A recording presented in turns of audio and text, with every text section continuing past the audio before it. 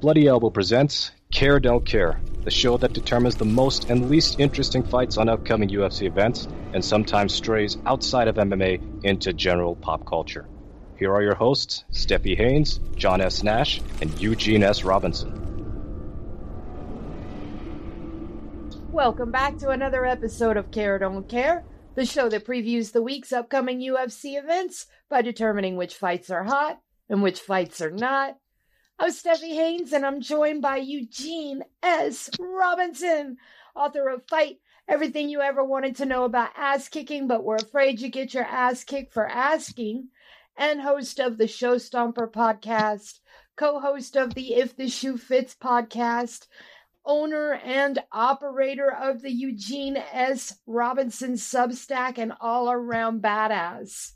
I'm also joined by John Nash, host of the Show Money podcast, co-host of the If the Shoe Fits podcast, owner and operator of the Hey, Not the Face podcast, and Bloody Elbow's chief financial columnist. Now, he's not an all-around badass like Eugene, but he's a pretty cool dude. Now, today, we're looking ahead to UFC 283. But first, let's see how we did on last night's card. And God damn it, John won the week again. Already. What do you mean again? But he didn't win it last time. But when you only make two picks, it's kind of hard not to win, right? Well, no, it's harder. Very hard. I have less options of making a comeback. Oh, please. That card was, you know what? You were only marginally better than us. Well, that card was only marginally better than a not a card. I have to tell you, I'm enraged about the fight, but this is the age of the influencer fighter, and I would be okay with Sean Strickland eking out a win. But those scores weren't in eke out scores, and I don't see them. I'm not seeing it. So we got the guy with the slick talking guy with the fast mouth. Oh, he wins. He's back on the winning path again. Stop it. Stop it. I didn't see that. I got so bored with that main event. I turned the channel to the Top Rank card, and so I didn't see. So Strickland won that fight? Yes, he did, and he won it. Listen, he did win convincingly because the only round that I could really give to Imavov comfortably was the fifth round. But let me go ahead and get us going. Let's go ahead and start breaking down that particular fight. Eugene, what did you see in the fight besides that you thought he was eking the rounds? I thought he had a pretty good 1, 2, and 3, 4. It looked like he was slowing down a little bit, and 5 was definitely Imavov's, but Imavov seemed to hold his gas tank a little better than Sean did. But, I mean, Sean's in there at 204 pounds on 4 days' notice. So, well, I'm listening to the commentary, which I did last night, and I'm like, oh, I see. We're back to this again. The fix is, they're calling a fight that I'm not seeing, up to and including, Strickland's really going forward now, at a moment where Strickland was very specifically backpedaling. So I don't know, maybe there's latency issues, maybe there's a lag between what I'm seeing and what they're saying. But listen, I'm okay with everything that happens, but I look at those scores and I go, okay, all right, all right, we want to keep this guy around, we want to keep him solvent, we want to keep him in the I got you, but don't tell me that this urine on my head is rain. It is not. It is urine. John? Well, I'm glad I didn't go out into the urine last night because it was. I didn't know that's what it was. Yeah. I just got bored of this. The fight was frustrating and boring because all it was they were kind of standing up, kind of pitter-patting back and forth, trying to pick each other apart, and also it was very frustrating because Strickland's stand-up is just atrocious, and I don't know why that confuses the hell out of some MMA fighters. He wasn't closing the distance and really using any grappling in what I saw, but Imavov was not he was afraid to challenge, to do a combination more than one punch at a time. Because there's no way. If you see how way Strickland stands, it's like a half-ass Philly shell. It's like there's no way he's going to defend it against. I don't know. It was really frustrating. I couldn't take it after a while, and I switched the channel. So that was my take on that fight. I was tweeting out, this is killing me. You know, I mean, if I wanted to pull up and watch some guys spar, I got plenty of options around my house. I don't need to watch it on TV. You know? I do got to talk to an analyst because I don't know what it is, because Strickland's stand-up is atrocious. We saw Pereira just, knocking him on, just basically laughing at what he was doing. But other fighters seem incredibly confused, stymied by what he's doing.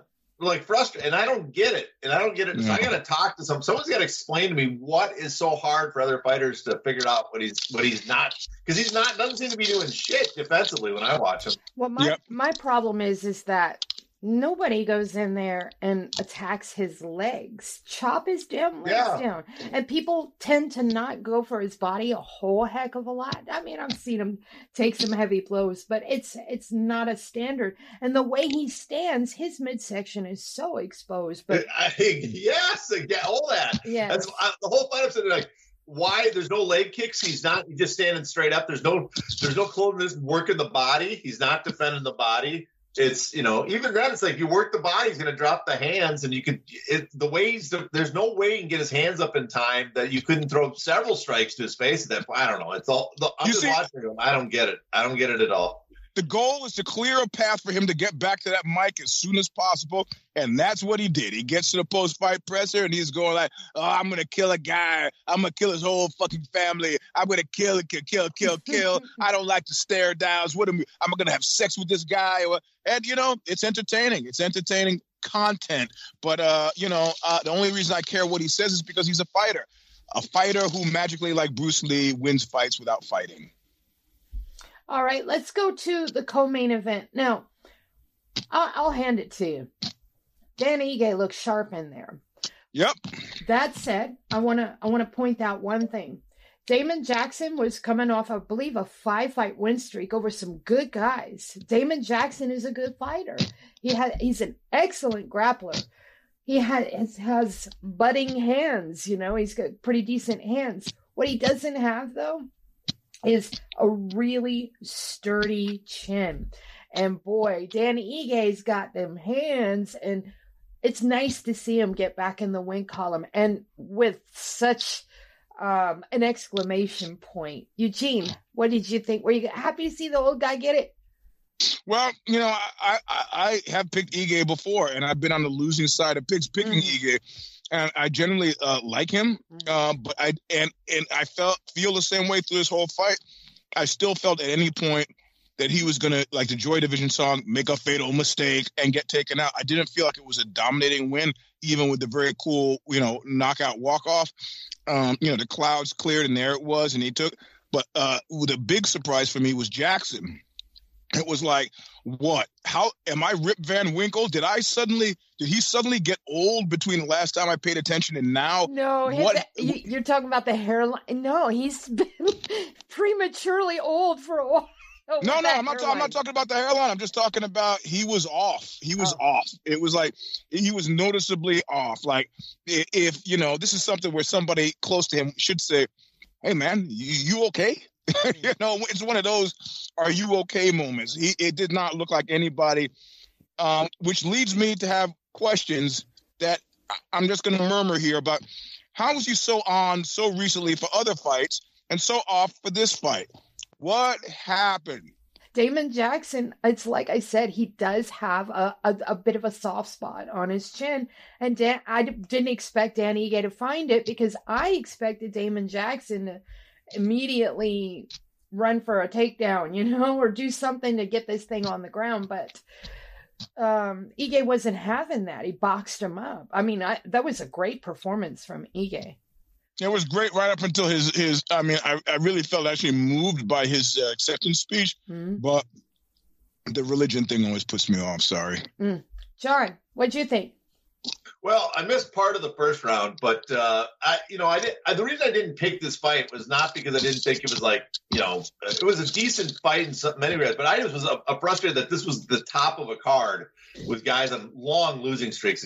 It was my breaking point last week when I saw two fights. Just like, Jesus, can you get some like acceptable the stuff that really should headline a card or be at the top of a card? But I just thought, he just made a comment, he didn't properly tuck his chin, if I remember right, when he came in and got cut. It was a beautiful, a shovel hook or something. I can't remember exactly the strike. I'm trying to remember exactly what happened, but he stepped in and it was a perfectly timed, I think it was a shovel hook he threw. Yep. But at the same time, it was, a lot of it was Iggy's mistake. So, but it was a nice fight. It was entertaining. Much more entertaining than the first couple rounds of that main event. Yeah, agreed. Let's talk about Roman Kopylov defeating Punahele Soriano. Soriano has everything. He has power. He has speed. All the tools, but he can never get them all to line up at the same time. Yeah, that last night looked like a cardio issue to me. I don't know. He also seemed uncharacteristically off. Roman Kopylov is a badass. I love that dude. But Kopylov was not uncharacteristically off and not uncharacteristically on. He was like a house on fire. And that guy. Yep. I'm a big fan of him. I like that he shows growth from fight to fight. I became a fan of him in the loss that he had 2 fights back when he fought what was it, Duraev. I think it was Duraev. Yeah, I think it was Duraev. But anyways, that fight he lost it, but it was such a good fight. I became an immediate fan. Yeah, I don't remember this, but yeah. But in any event, and then he's on a 2-fight streak now, so it's good to see him get the wins and make progress because he looked really good, really sharp. John? No, I was watching the 49ers game during this part. No problem. All right, we'll get to did they win? Yeah, 49ers won. They killed them. It was a blot. Okay.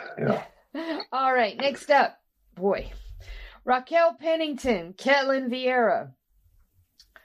Man, oh man, if you... Listen, I will give Rocky her due. She's a tough girl. But boy, does she make a fight ugly. My God, this fight was awful. I'm sorry, y'all. It was terrible. I tweeted in the middle. I was literally nodding off here. That was an awful fight, but really? Oh yeah. It was almost the flip side of the Strickland Imov op where Strickland's defense was so annoying and neither was doing anything. This was like their offense. There's like neither their offense was doing it. It was just like random punches were being thrown. Well, Rocky, to her credit, I think the one thing that put her over the edge was her clinch work. She was landing those knees, but that. Oh yeah, that's that. But that first, I thought Vieira was going to win, but you could just see that first round, Vieira, and this was one of my 2 fights I cared about, so I actually paid attention to this one. Vieira, she kept throwing the straight right, and it was. I've never seen a more obvious straight right in my life. Like there's no way you're going to hit anybody because it's wound up so much. Like there's such a pause of her cocking it instead of being, it's not up a piston. So it's like, you are never going to get someone with that. Never. And it was just ugly to see again and again.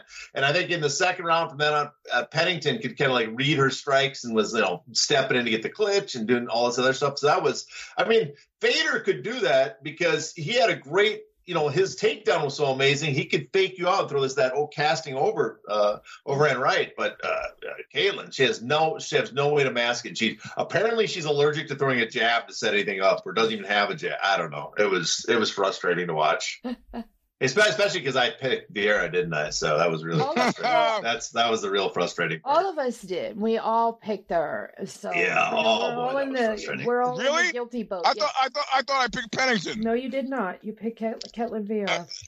You know what? I'm just going to tell the world I picked Pennington. Okay, you're allowed, sir. All right, let's move on down the card here. Now, here was an impressive guy. Umar Nurmagomedov, my goodness. He is the one, I think, got everything, the total package, the hands, my God. Honey Barcelos has never been knocked out. Never. Mm-hmm.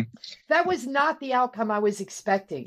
But not boy, at all. was it and awesome. I think everybody was surprised, including Nurmagomedov. I think he was like, oh.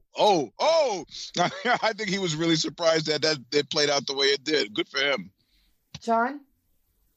Yeah, no, that was super impressive. And this is like, I think I compared him to like the Boots Ennis. And it kind of, I mean, not the Boots is fighting better competition now, but this like a year ago, Boots is fighting good guys, but you kind of knew he was going to win because he's such a other world talent.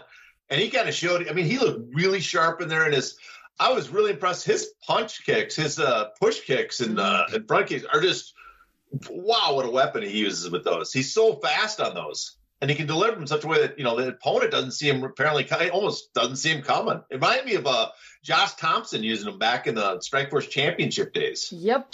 But, I mean, what strikes me about Nurmagomedov is just how powerful and fast he delivers it. Like it's coming out of left field you just don't have time to really react.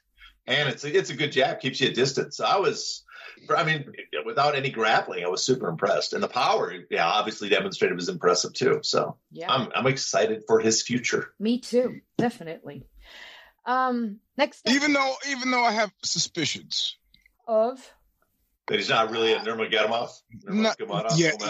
Yes. In the old days, I remember one of the things about Vitor Belfort is that he was offered the opportunity to be a Gracie.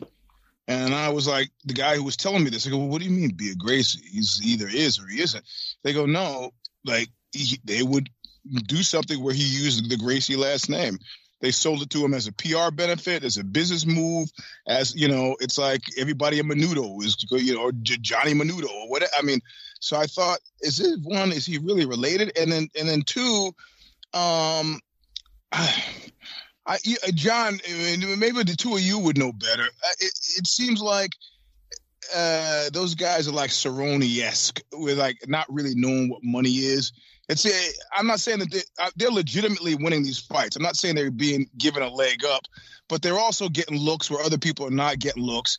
And I think I'd like to imagine in my paranoid universe, the conspiracy, that part of that has to do with the fact that they're not really driving super hard bargains. It's like if the bald one says, I'll give you 20, they'll say, fine, that's fine, I'll take 20. I'll give you 40. I don't really fight for the money, so yeah, sure, I'll take that. I could be wrong and crazy about that, but I just... No, I think there's truth to that. I mean, it's like they've said about Brazilians too, because the pay is so much higher than what you would make in Brazil. Right. That, especially coming in your early days. But I mean, Khabib, my understanding is he was pretty at the end. He was driving a pretty hard bargain, asking for. He's getting a lot more, and same with difference is Chimaev too. The one thing they have going for him is apparently Chimaev makes a ton on sponsorship apparently. And because of Middle Eastern, or in that region of the world, they're willing to spend on those guys that they wouldn't, that no one in America is willing to spend on American talent. So there's also that benefit. So, all right. And they're also sort of joyless. It's one of the reasons why I was super happy last night that we got some personality out of one of these cats. He was really happy, surprised, and he was emoting, and I was like, cool. I mean, I used to be a big fan of Oleg Toktarov, and I kind of prefer that, I won, act like you've been there before. But, there is nice to see some variation there. So. Yeah. Next up, Javid Basharat defeating Mateus Mendonça. That I told John last week that this was going to be a little bit more competitive than what he thought, and I was right, because you said he was going to just basically run him down. I don't recollect that at all. Of course you don't. Of course you don't. I see. I'm going to have to get that clip and drag it all over Twitter now. But anyways, I did pick Basharat, so that was one of my correct picks. Next up, Abdul Razak Al Hassan defeating Claudio Ribeiro. It was nice to see him back in the winning column, and he was sort of happy to be back there too. Yeah, so. And it was that was a nice KO too. Yep. Sean? I didn't watch the prelims at all. I have things to do. Oh, okay. Really? Like what? Things. Can I do them? Okay. All right. Next up, this guy, gonna keep my eye on him. Mateusz Rebecki defeating Nick Fiore. Nick Fiore should not be in the UFC at all. But Mateusz Rebecki did what he was supposed to do. He beat him from pillar to post. It was...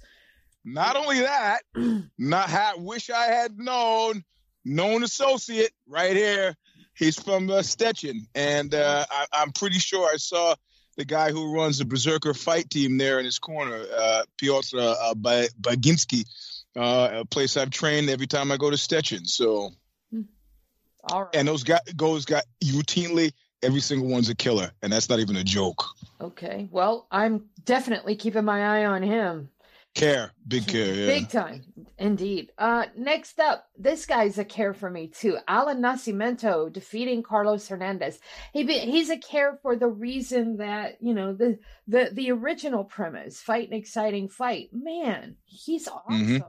I'm glad he got a bonus too, because, we don't always get these guys this far down on the card getting bonuses. Everybody has that recency bias for the main card when the bonuses come out. So it was really nice to see him get that. John, did you see it? No, I didn't. I didn't know I'd be called on since I said I didn't see any of the prelims. I know, but I figured that maybe you might have seen like the clip on Twitter or something. I did not. I was so preoccupied with the John Jones Gone and Ngannou storyline that I was getting my phone was going off the hook at that point. So don't even start. Don't even start with this. I think that probably did happen though, because oh my God, that news, jeez. No, but I'm like, you know what? There's some of us who are still steaming about the failed Randy Couture Fedor fight. This guy is a sport killer. I'm talking about the bald one. Yep. I don't know. It's going to take me some time to get over this in actual fact, Agreed. 100%. I mean, I don't mind the John Jones Cyril Gane fight. I actually think Gane has the exact style to beat Jones. But you know who would have been much more interesting? Francis Ngannou. That would have been kind of neat to see how their wrestling played out against each other. If John could stay away from those hands long enough to get anything off, but I still wanted to see it. I can't help it. It would have been a much bigger fight. That's for sure. The Jones and Ngannou, that's when I was asking people. That's when everybody inside and outside the UFC and stuff, they thought that's basically a mega fight, like $1 million plus selling pay-per-view. Yes. And of course, listen, they now, if you want to look at this like chess, they have now created a situation where it will never happen. Jones has no interest in boxing. Right. So it's not like he's got a payday outside waiting for him. He has interest in getting fair value for the fights he's that he's putting away. He just signed an 8-fight deal. Like so it's not. He should have never done that. He should never have done that. But he's barreled. He's over a barrel. He's got no choice. Got to do it at this point. So the chance that he could say, I got one fight left on my contract. Screw it. I'm going to go and Ngannou and I are going to do this fight anyway. That's done. That's like done. Like it literally has just jumped into Fedor Randy, a fight that you will never ever see. How does that taste? Yep. Yeah, I mean Jones has always been complaining the big mistake he's made was signing these super long contracts. And what does he do? He signs another super long contract. And what's as interesting is his previous one was going to be up next year. So, I think didn't his wife actually leave? So that's what he said. If they're actually pushing forward to the divorce, then the guy's under money pressure. They're not married. What's that? They're not married. They got engaged in 2012. They have never formally married. Yeah, what's the statute for common law? Common law is 22. The common law thing.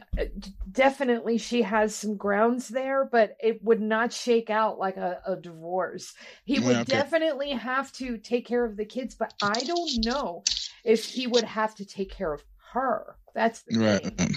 And they're not in California. Maybe one of the reasons why they moved to New Mexico is I think New Mexico is one of the states that doesn't recognize common law. Oh my goodness, really? Yeah, I'm pretty sure it's one. I mean, not that I looked up that. Did they move to New Mexico? I thought they were still in. New I thought York. Did he live in Albuquerque? Yeah. So he does. Because I thought he was splitting his time just because of the training. I don't know. You are informing me of something that I didn't know. So I'll have to look into that. I know.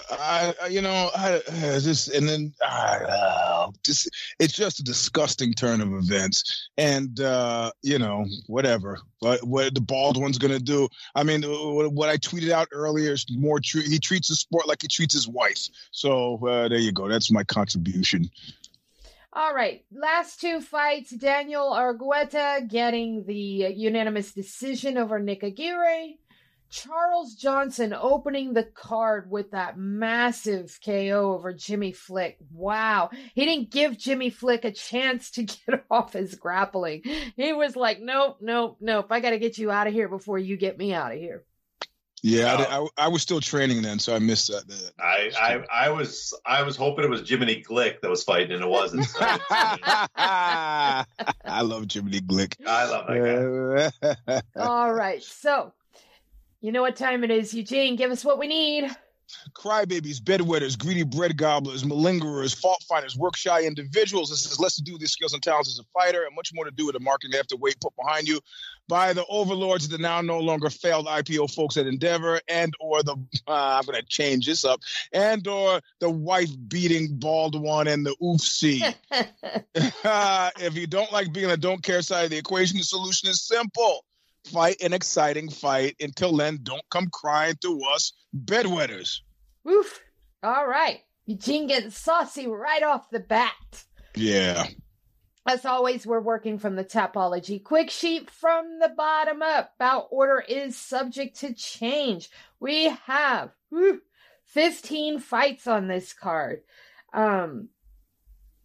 We've got 2 titles at the top. It's actually all right. It's not. And I need to say the positivity of last week has evaporated. I'm back to being my hateful, miserly self. So, well, you know what? You've got a hateful person right next to you to your left, because to your right is John, but to your left you've got a fellow hater in me. Okay, and good. I'm sure you've seen my timeline. I man, oh man. Yeah. All right. Yep. So let's go ahead and look at brighter things, i.e. violence in the sanctioned fashion.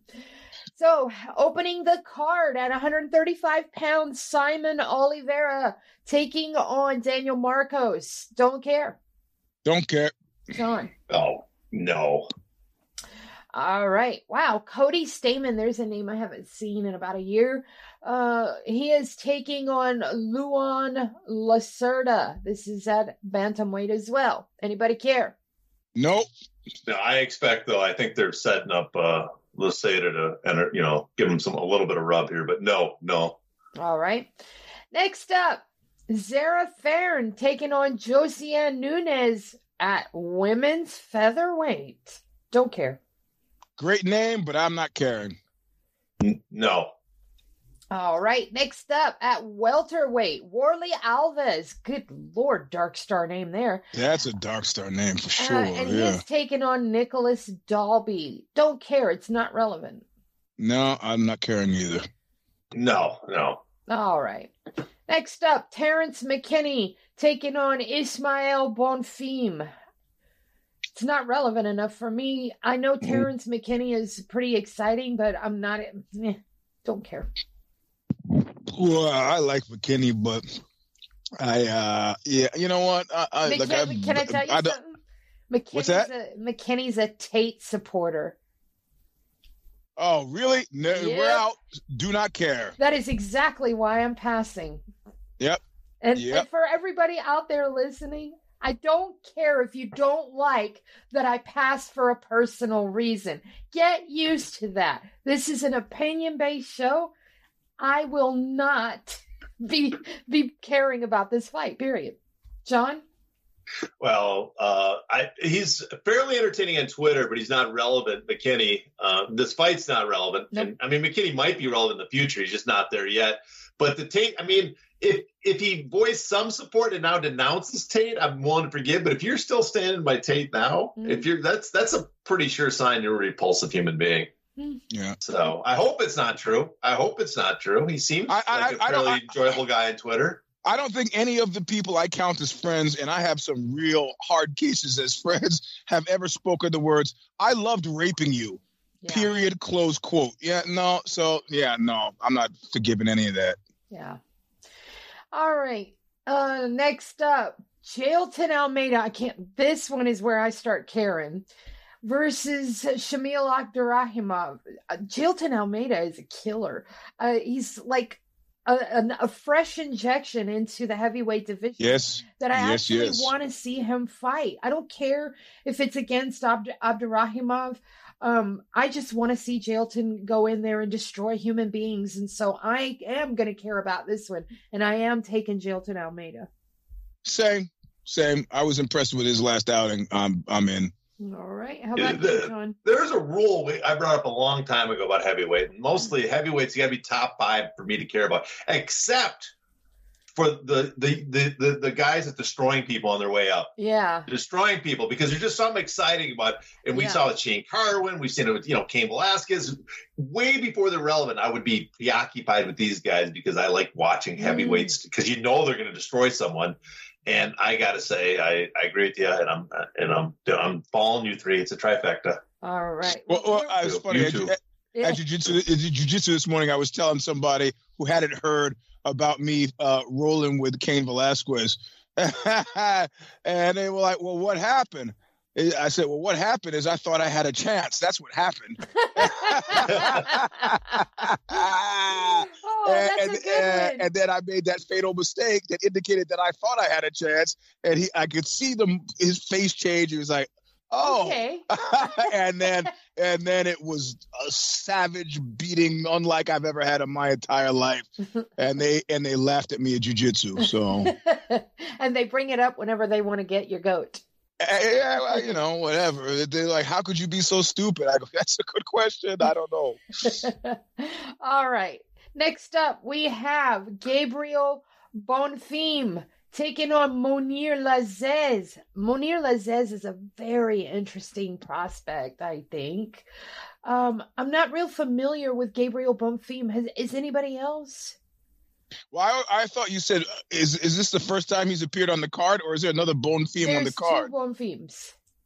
There are 2 Bonfims. Yeah, I believe they might be related. I'll have to look that up, but there are 2 Bonfims. I don't care. I think he's a contender guy. Since I don't watch the contender, I'm not familiar with them. So I'm not. I don't care. I mean, give me some exciting fights, and then I'll care. Yeah, I'm gonna pass on it, but it's maybe something to look at the winner in the future. That's all. All right, next up we have Thiago Moises taking on Melquizael Costa. Don't care. No, don't care. John? No. All right. RoboCop. I love this guy. Gregory Rodriguez. Big hands. Woo. He's also another really bright prospect in the middleweight division, which desperately needs a charge. So I'm liking this guy. He's got big hands. I said I was going to care about him the last time. I'm definitely care about this fight. It looks like he's probably going to mow down Bruno Ferreira, but I'm not familiar with Bruno Ferreira, so I don't know. Let's just take a look at him and see what he's got going for himself. Oh my God, he's undefeated. He also comes from the Contender Series, but Gregory Rodriguez is a known commodity. I don't care. He only has 1 loss on his record, and that was to Armin Petrosian, and it was a split at that. It was I thought Brad Tavares was fighting Gregory. Was that a different card or something? Am I thinking, was that announcement taken away or?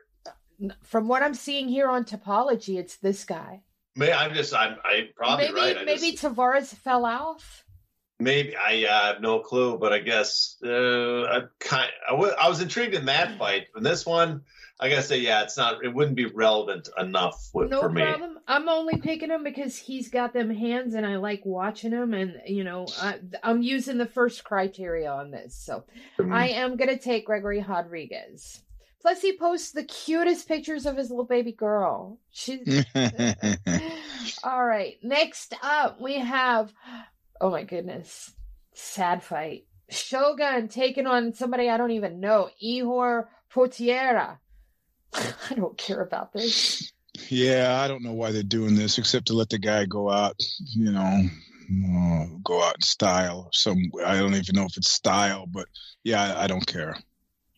I would only care if it's a work fight. And we got like some pro wrestling action out of it. It was entertaining that way because it's one of my all-time favorite fighters, Shogun Rua, and and damn it, it's just sad that he's still puttering around at this age. I don't want to see it. So no, I'm gonna pretend this fight's not even on the card.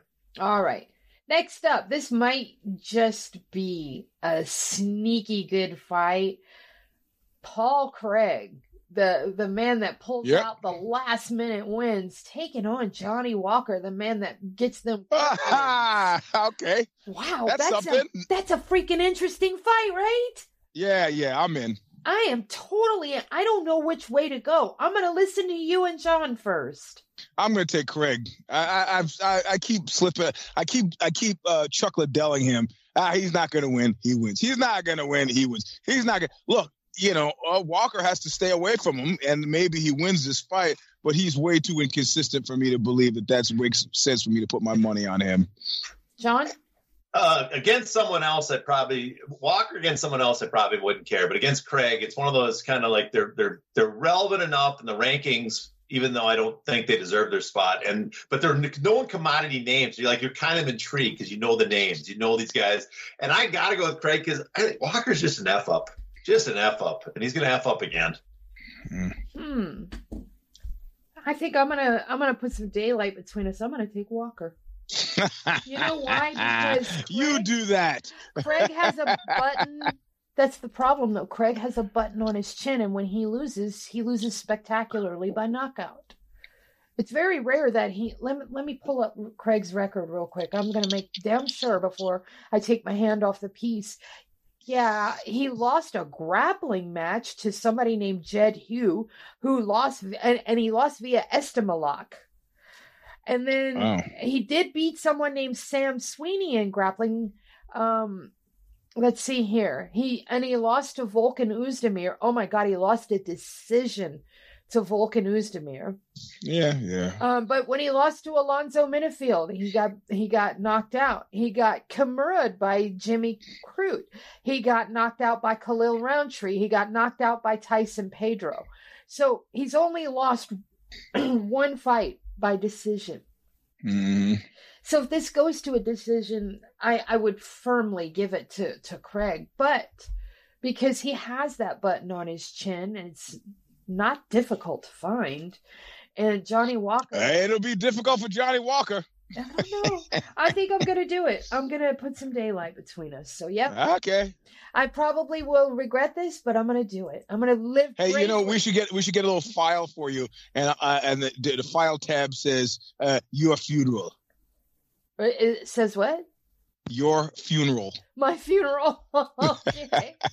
Yeah, right. It's your funeral. Hey, you make the pick if you want. Next up, my favorite girl, Jessica Andrade, my little chiefess, taking on Lauren Murphy. Now, Lauren Murphy has been looking really good over her last several fights. Barring the Valentina Shevchenko fight, she looks good. But I'm sorry. She will not be able to out-strength, out-muscle, out-power Jessica Andrade, who can knock her out, who can pick her up and just throw her to Mars. Man, Andrade all the way for me. She's appointment viewing no matter who she fights. Yeah, I'm with you on this. I think she's going to just run through her. Yep. Yep. Run through her. Yep. Andrade fan all day. Yeah, she's awesome. And she's so damn cute. I love her. Mm-hmm. All right, next up, Gilbert Burns versus Neil Magny. Neil Magny's looking good too. Goddamn. Oh, this fight. Neil Magny is the X factor in every damn fight. I'm taking Burns, but man, Neil Magny crapping in Burns's cake is not off of my radar at all. Well, he's a gictor. Yeah. And so that means, one, I said I just can't. If you see that guy at the casino, you got to go to another casino. But I'm not going to go to another casino, which means I'm going to get gictified because I'm in and I'm going to pick Burns. And it's already done. We might as well just give Magny the award right now because I know it. That's how he works. How he works. He just crapped an arcade. You said you got to go to another casino. That's true. You can't just go to another table. You got to get off the premise. Right. You see Magny in the building. Get out. There's no telling what's going to happen. You got to get out. If you could get off the same street as him, that's even better. Hey, I saw Rod Stewart in the 70s on Central Park West, and I crossed the street.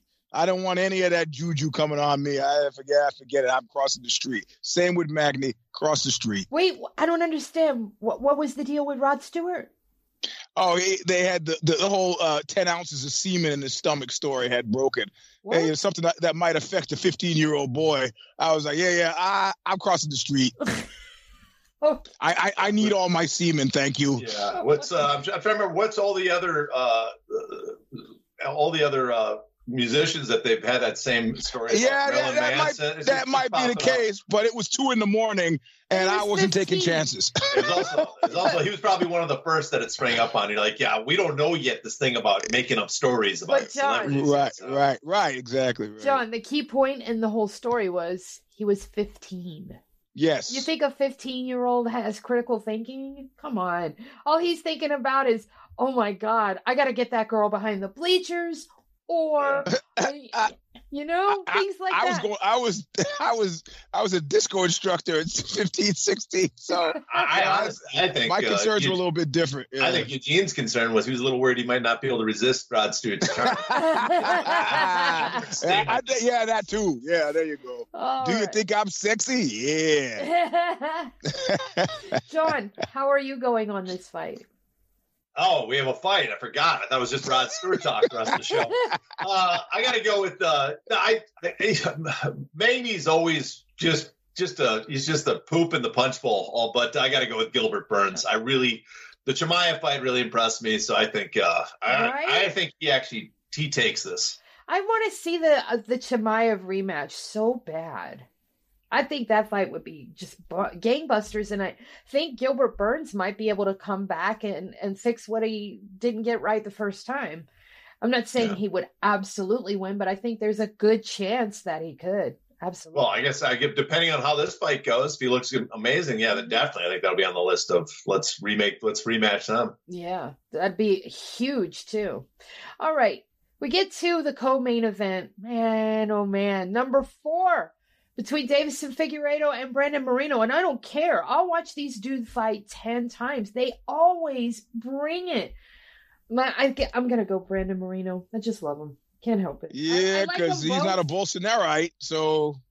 I like them both, but exactly. I have issues with that. I mean, he's calling for a full-on coup. Yeah. Under normal circumstances, I would have picked Davey Figs, but I just can't. Like Jack Nicholson once said, I just find it hard to be friends with people who are political morons. So I'm going to have to go with Moreno on this one. And is it a political pick? Yes, it is. I don't care. I'm going to make it the way I'm making it. That's right. John. Normally I'd pick Figueiredo too. And then normally, like I always say, I don't care about the political views of the fighters, but sometimes someone says something that's kind of so dumb like the military should do a coup to save us from a communist takeover. I gotta tell you, you don't have to worry about a communist takeover in Brazil. The CIA is going to make sure there's never a communist takeover in Brazil. We have a pretty long track record of making sure there's not communist takeovers in Latin America. You know, so I don't think that's a concern, that the America is not going to keep a relationship with you if that happens. So that threw me off, and I'm not like. America can't keep their deals in place with the rotten people there that allow them to raid the resources that are all over South America. Yeah. That's a big thing with the CIA and America and everybody else, is we like to raid the resources. Nobody's really paying attention to us because it's being done through a middleman. Right. Well, we technically don't. It's a third-party private corporation. That's why I said it's done through a middleman. So. But whatever. Davey Figs. How did you think this was helping? How? And then you got it kills me. I love Jose Aldo. Kills me that he's just tainted his whole legacy with this thing, and now. He's over here harboring someone that's wanted. Right. And what I'm saying, like, message discipline. That's what I was talking about in the Showstopper last week. Why don't you, this is corporate America has gotten this down pat, or any lawyer that you talk to that the word that they love to use is exposure. You did unnecessary. Aljamain Sterling would be photographed with Tate. Unforced error. Why did you have to? What does that mean? What is it? Going to hang out with Kadyrov. Come on, these are. Oh my God! These easily avoidable errors. PR blunders. Super. Avoidable. Yeah. Take your pictures. Do you have to fucking post them? Yep. Share that. Even Dave Chappelle was like, O.J. Simpson wants to hang out. He's like, yeah, but I'm not falling down that flight of stairs. A sensitivity, that makes sense. No, come on. It doesn't take that much.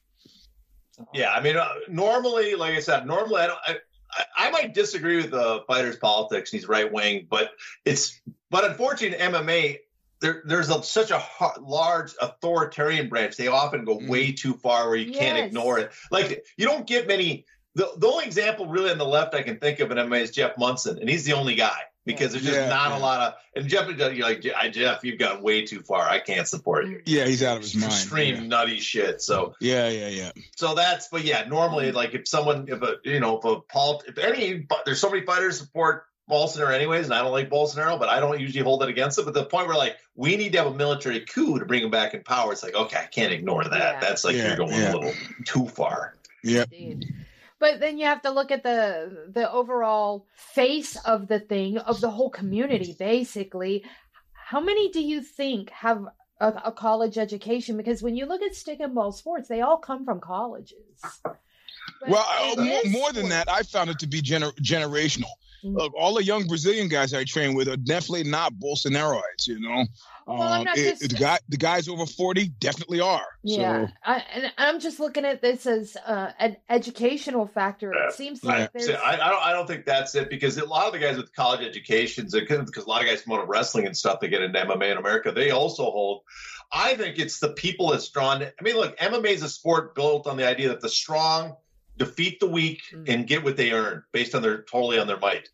That's a mindset, I think, that's very conducive to authoritarianism or far right. That type of power takes what they can get. It's power that gets you what you want, and I think that's where we're at. But who knows? So it's a bunch of alpha male bullshit.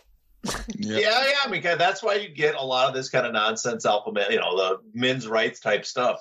But, I still would be interested. I still would be interested if someone did the legwork to find out exactly what percentage of MMA fighters have college education of any sort, not even a degree, just college education of any sort. I'm interested to find that out, because one of the criticisms of our sport is that we get the people that can't make it in stick and ball sports, that this is the easiest entry point to be an athlete, a pro athlete, Would you guys agree or disagree on that? Those people who say that don't know what they're talking about. Okay. I would easily show up for a soccer scrimmage and rather than go to AKA and work out with those guys easily. Well, no, I do think it's true that there's the barrier to entry. Mm-hmm. It's violent and it hurts and it's hard, but the barrier to entry, because you don't have there's not the large pool, and at the top of NBA and basketball is a small pool of people play, but a huge pool of people get into the sport. Right. Where it's a smaller percentage get into it because very few people like getting punched or are willing to get punched in the face. And so the chance to progress into some sort of professional class in the sport is probably a lot easier in MMA than it is. Even boxing, because boxing, you could become a professional boxer and stay in a 4-rounder, but boxing has a pretty intensive, minor league system in the amateurs. Yeah. So it's, guys come in with a lot more skill, generally speaking, where I would say there's some truth to that, but the college education thing, I don't know if that plays a part. I mean, why actors are incredibly liberal, I think it's a lot has to do with the profession and the way it works. I'm more referring to the fact that you have guys with really, there's a lot of flat earthers in MMA. Oh, yeah. That's what I'm looking at is we have a lot of really awful opinions. We have a lot of dumb opinions. People just seem outwardly just like they haven't been educated past the 5th grade. But the funny thing about the flat earther, the most prominent flat earther is Bryce Mitchell. He has a college degree. Yeah, oh my goodness, Jesus Christ. Well, there goes the neighborhood. But anyways, let's move on. He's from your alma mater, John? Is that what you said? I'm sorry. Well, and my alma mater is from the school of hard knocks. I didn't go to any. So Glover Teixeira, Jamal Hill. I am going for Glover Teixeira 1 million zillion trillion %. I hope he hands Jamal Hill his teeth. I think we're aligned on this for the same reasons. Why would you make your pick like that, I wonder? Can't begin to even speculate. Yeah, fuck Jamal Hill. Sorry for the language. That's all right. Use all the language you want. It's warranted. John? It's a coin toss for me, but I got to go with just Teixeira because he's the old man, because I'm an old man fan. But at the same time, I also think because I don't think Hill's really beaten anybody of this, had a fight at this level yet. Yeah. And I think it's one of those things where he's going to, he beat Santos. Thiago Santos is basically a shell of himself. Yeah. And Walker. Those are wins, and Ovinson, Pruitt, I can't remember all the other people he fought, but those are those are a step or two down below where Teixeira's been lately. So although there's also a chance Glover might be just to shell himself after that last fight. Could take a lot out of him. You know what?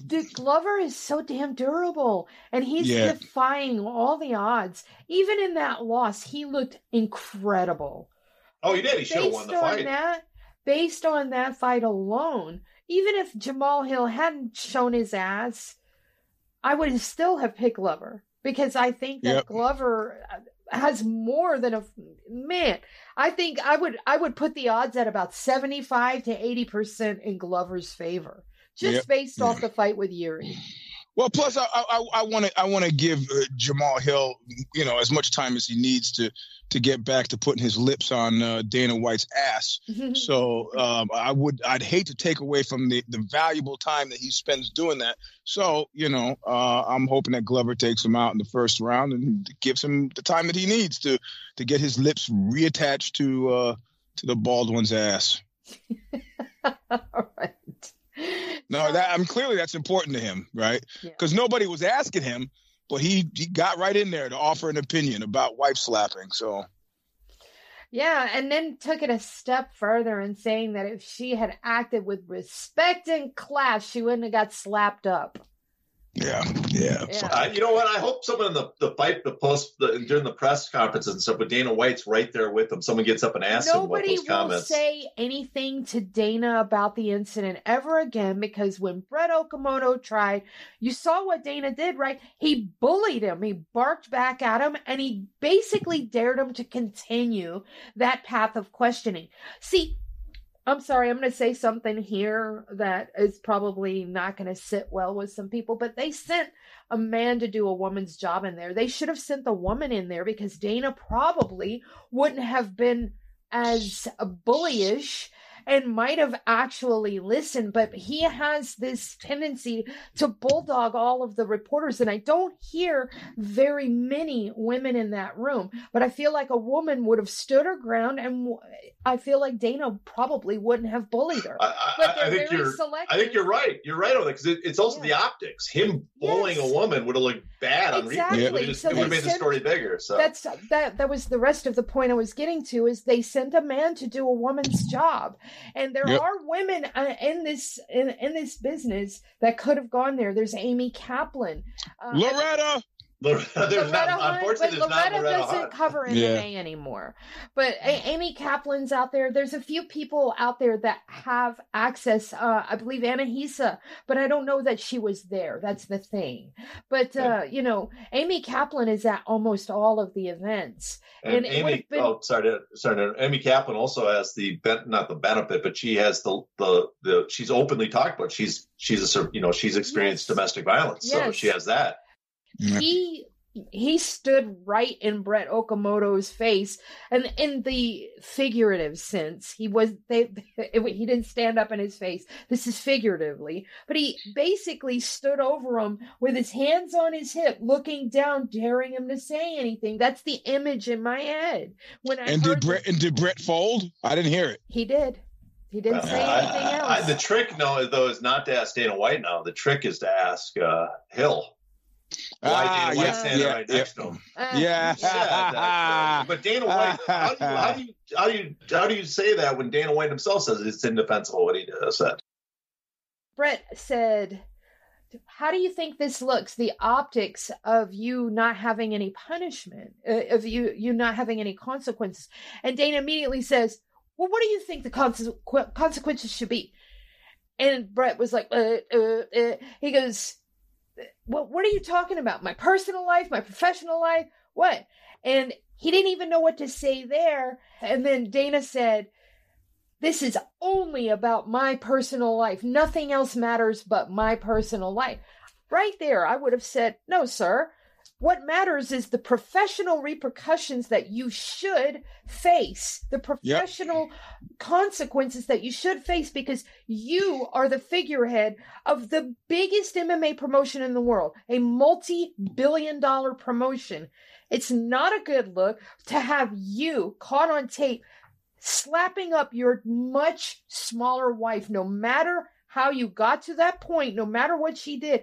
The optics are awful. You need to step down minimum a year. You need to make multiple donations to multiple domestic violence charities. You need to use your considerable platform to reach out to survivor groups and charities and shine a light on them, broaden their horizons, make sure everybody knows about them and is donating to them. You need to be doing all sorts of PSAs about domestic violence. You need to do everything under the sun. You have some making up to do, but to sit there and bully anybody that dares ask you, you are trash. You should have never shown up to this event or to the presser. You should be out of the public eye for minimum a year. Rant over. Sorry. 100% on the money. In fact, that's what my Substack's about. Again, 2 weeks in a row. I don't think anybody outside of the ill-fated Aussie has earned 2 weeks of consideration, or 2 weeks in a row. It's disgusting to me. Personally, disgusting to me. It really is. And the whole way they're handling it. Endeavor not giving a comment. ESPN telling everyone after spending billions for this broadcasting deal, telling everyone we just disseminate their content. They're responsible for the actual content. What does the content of the UFC have to do with the fact that you pay them and their figurehead just slapped his wife, chased her down so he could slap her again? Come on. Yeah. Anyway, Yep. All right. So I'll start with you, Eugene. What you got going on this week? Where can we find you? I got the Monday, this show, Tuesday, If the Shoes Fit. I got the Show Stomper happening, and the Substack. Look What You Made Me Do Substack. I also, unbeknownst to many, have just written a piece for Alta Magazine. It's a big online as well as print publication. My first freelance piece for a print publication in a long time. It's kind of cool, and it's kind of a lead up to the memoir, which is still available for pre-order. So you should do that, and that's it for me. John, you have a new Show Money out. Yep, new Show Money. Got last week we had a new Hey Not the Face podcast. So I got 2 out. Basically about the same damn subject, because that's just that way it worked, but slightly variant. So listen to both, damn it, people. Also got I'll probably be on If the Shoes Fits this Tuesday. I got a feeling. Thank God. Make up for missing so many during the holidays. And who knows? Maybe we'll have a bonus Hey Not the Face podcast out or something like that. Well, so it's coming up time for sure. These guys always have great podcasts out, so listen to them. Showstopper. As well as we can't forget your debut on the Bad Boss Brief. Gotta thank Steph publicly for that. That was phenomenal, your contribution. We had the first, it's every 2 weeks. So we had the first one last week. We'll have the next one the week after. And it's with me with another Steph Parolo, talking about asshole bosses. Oh boy. I hope it's such a wonderful time for that, right? I hope you have, let's see, Dana White in there. And already been in. What's the crypto dude's name? That they just captured? Sam Bankman-Fried. Are you going to talk about him too? No, I got Benioff. I hit Benioff up with his rambling press conference. He's gone from one of the best places to work in the world and one of the best, most understanding bosses to a guy with a 45-minute all-hands meeting, and during which he tells people, I'm firing you guys because who are you firing? I don't know, but you guys. Well, when? I don't really know when. So he's on the list, and then Steph had a couple of her fave picks too. So, all right. Well, sounds like you guys have an awesome show lined up. So I'll be excited to listen to that. And if you want to check out Eugene's shows, we frequently, as a matter of fact, we always list them in the Bloody Elbow Presents channel as well, so we can get maximum exposure between the two channels. So definitely find Eugene's shows, find John's shows, and do me a favor, until next week, please stay safe.